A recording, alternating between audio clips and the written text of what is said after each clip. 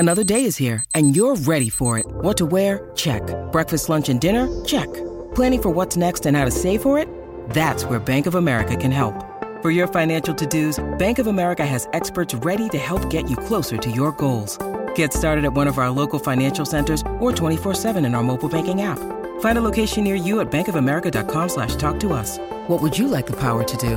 Mobile banking requires downloading the app and is only available for select devices. Message and data rates may apply. Bank of America N.A., member FDIC. What's up, revolutionaries? Thanks for tuning into Real Vision Crypto. For more great crypto content like this, head over to realvision.com/crypto and get unfiltered access to the most brilliant minds in finance and crypto. David, how are you, buddy? Good to see you. I'm doing great, Mike. Good to see you too. How are you? Awesome. Dude, you got a great background. Certainly better than mine. Where are you? Down in Miami? I'm in Miami. Yeah, it almost looks fake, but it's real. That's amazing. Well, good to be with you on the Real Vision interview. This is super exciting. I've never seen this format before necessarily, but I love it. I love that you and I are both on it, sort of co-moderating, co-interviewing. So I think it's just going to be a blast. I don't even know how long we're going to last until we run out of stuff to talk about. But yeah, it's the decentralized model, right? There's no sort of centralized entity that we're relying on to moderate this conversation. Just two people having a conversation. Well, you touched that. I freaking love it. When I was younger, I worked for Bloomberg, I worked for Time, I worked for Voice of America as a journalist, and I loved it. And, and the world's changed, the world has changed. And as I told you when we talked on the call last week, I write every day on LinkedIn and I love it. But it's amazing how the world has changed. And now you have these social media platforms. And if people want to be renegade journalists, they can do it. And you have a platform, and I don't need to write at Bloomberg anymore. I can just write on LinkedIn if I so desire. So anyway, well, good to be with you. And I'm really excited to talk about a lot of things, obviously crypto. I personally am dying to learn more about FPG, as I think you guys call it, Floating Point Group. So why don't we start there? And then certainly I'll be happy to tell you about what I'm working on as well. But why don't we just jump into that? I mean, tell us a little bit about Floating Point Group, your team, and what you guys do, because I'm really I'm interested in your business model a little bit, if you're comfortable talking about that. Oh yeah, absolutely. Love to dive into it, and definitely have some good questions for you too, or questions. I don't know. We'll see if they're good or not. But yeah, I guess just first a little bit about my background. So I lead sales and partnerships at Floating Point Group.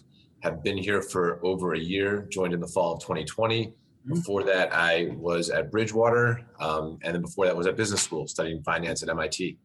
So Floating Point Group's story starts at MIT. It was founded by a few computer science and physics students, basically who saw an opportunity in terms of the incredible problems in building connectivity to crypto markets for institutions. So they went out and built a company focused on helping institutions access crypto markets efficiently, more securely. And at our core, that's what we do. We help institutions trade crypto, settle crypto, and really just get in the markets in any way they can at scale. So we started with a few undergrads at MIT, and fast forward a few years later, we're now 30 people, closed our Series A.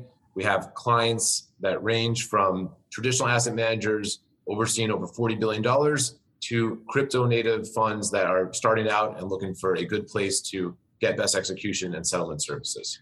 So for a client of yours, because I'm just trying, as background, most of my career I was at the Chicago Mercantile Exchange. I ran a prop firm, so I was very active in, I still know a little bit about connectivity, a little bit about markets, a little bit about risk management. But as you said, crypto has 500 exchanges, 1,000. Who can keep count, right? So for clients, that connectivity and all the moving money around is a real bear. So clients could come to you as kind of like one-stop shopping, so they can do, and then you connect out to the exchanges and settle with the exchanges with the cash. Is that kind of how it works? I mean, yeah, I think that's a good way to think about it. So the one-stop shop way is definitely our approach. We want to offer the full services that clients need to access markets. Like you said, there's many exchanges. The markets are fragmented. A lot of these assets aren't very liquidly traded. They're not very deep in terms of their trading volume. So if someone wants to move crypto at scale, you can really impact the market price if you don't do it efficiently. And so what we do is we built out connectivity to multiple exchanges and our own internal algorithms designed to move large positions while minimizing the market impact. And we do it all through an agency execution approach, right? So there's a lot of different ways to sort of get that access to markets. our focus is we want to have our interests aligned with clients. We want to always be acting on their behalf and deploy our best technology, our best connectivity to get them the best price, best execution, and world-class settlement services along with it. Is it all electronic execution, or is it OTC broker over the phone, or is it all just electronic? Yeah, so we definitely see ourselves as an API first company, but we also want to service clients that would prefer sort of the full white glove service. So we have clients that will send in a trade request through some sort of electronic channel, and we'll work that order for them. Or we might have a client that has a more strategic long-term trade request. Maybe they're trying to buy into a very large position or sell out of a very large position over multiple months. We'll actually do a full liquidity analysis and put together a selling plan or a buying plan to help our clients get that execution over a long term in a sort of kind of white glove service way. So yeah, we have the ability to connect through API. We also offer the full white glove service through chat with our 24/7 train desk, a team in Singapore, a team in the US, and someone always there to answer the call. That's awesome. Well, again, I've met some of your teammates over the years. It really is unbelievable when you think about the space, and so many of these crypto firms were just tiny and very almost inconsequential in 2018 and 19. And God, how some of them have grown, including your firm, of course. But it's an amazing testament to people sticking with it, because obviously it was incredibly bleak in 2018. I mean, it just had so many fronts. But tell me, I'm dying to hear what you think about it. And obviously the disclaimer: this is not financial advice, and and all that. But I mean, we are journalists, right? We're being interviewed. So I mean, I'm dying to get your thoughts on the market. It's obviously been a very tumultuous start to the year. But what do you think about the market? How do you view things right now? What do you think's driving the overall market right now? I'd love to hear your thoughts.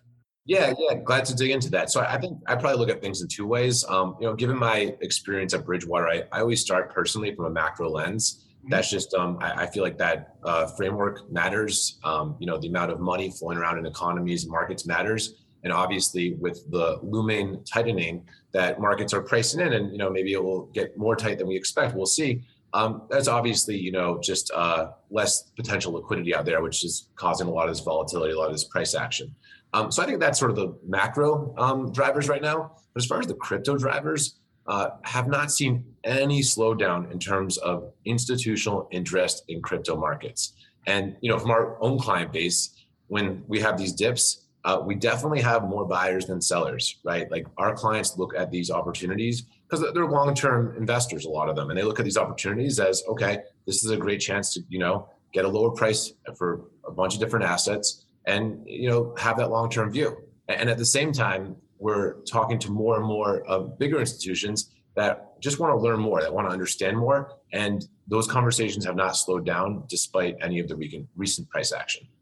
Yeah, I mean, I think to myself, maybe my views that I'm about to share are just because I don't have a big enough position. Because if you have a position on, then these moves will, they'll hurt. I mean, because we're going from 69,000 to 33,000, and if you're really long, that's a painful move. But for some reason, this just doesn't feel like the move in 18. I think in 18, when we flashed up to 20,000 right before the CME launched the futures, and everybody crushed the futures, and it drove down to 3,100. I mean, I think at that point, the market faced an existential crisis. It was like, this thing could all just go away. This Bitcoin could just not be the right, just this.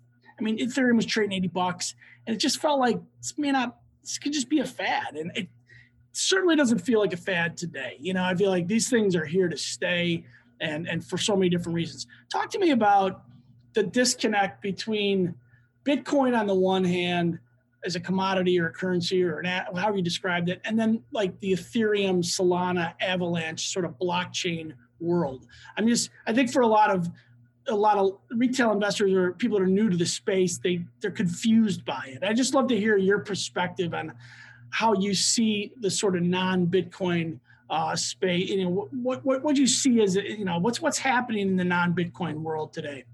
Yeah, for sure. I mean, I think first, Bitcoin always has a role, right? I mean, the storehold of value, that proposition, sort of the digital gold. I think that there's a lot of supporters of that thesis, institutions that want to have Bitcoin exposure for that reason. So I think that the other altcoins can succeed with Bitcoin also succeeding along with it. And I think the other narrative on the other side with these other sort of layer one, blockchains that are growing and achieving massive adoption, I think it's, sort of, there's a few things that are driving that. The first is the potential for applications to be built on top of the blockchain. So it's really, it's a technology layer where you can do all sorts of things in a mediated way that allows for cost efficiency, things to be made faster, censorship resistance, things that really matter to people. And I think that all these other projects that you see launching and growing, it is really presenting promise to actually build more use cases with blockchain technology. And I think the things that projects are working on is, a few. First is community. Having actual developers that are building in these ecosystems is critical to their success.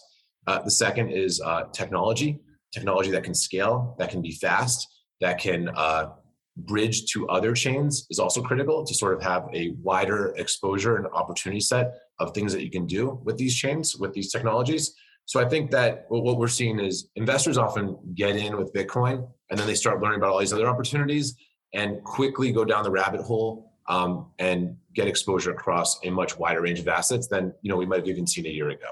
Hey, if you like this clip, be sure to check out the full interview and more only on realvision.com/crypto. It's 100% free. Sign up now.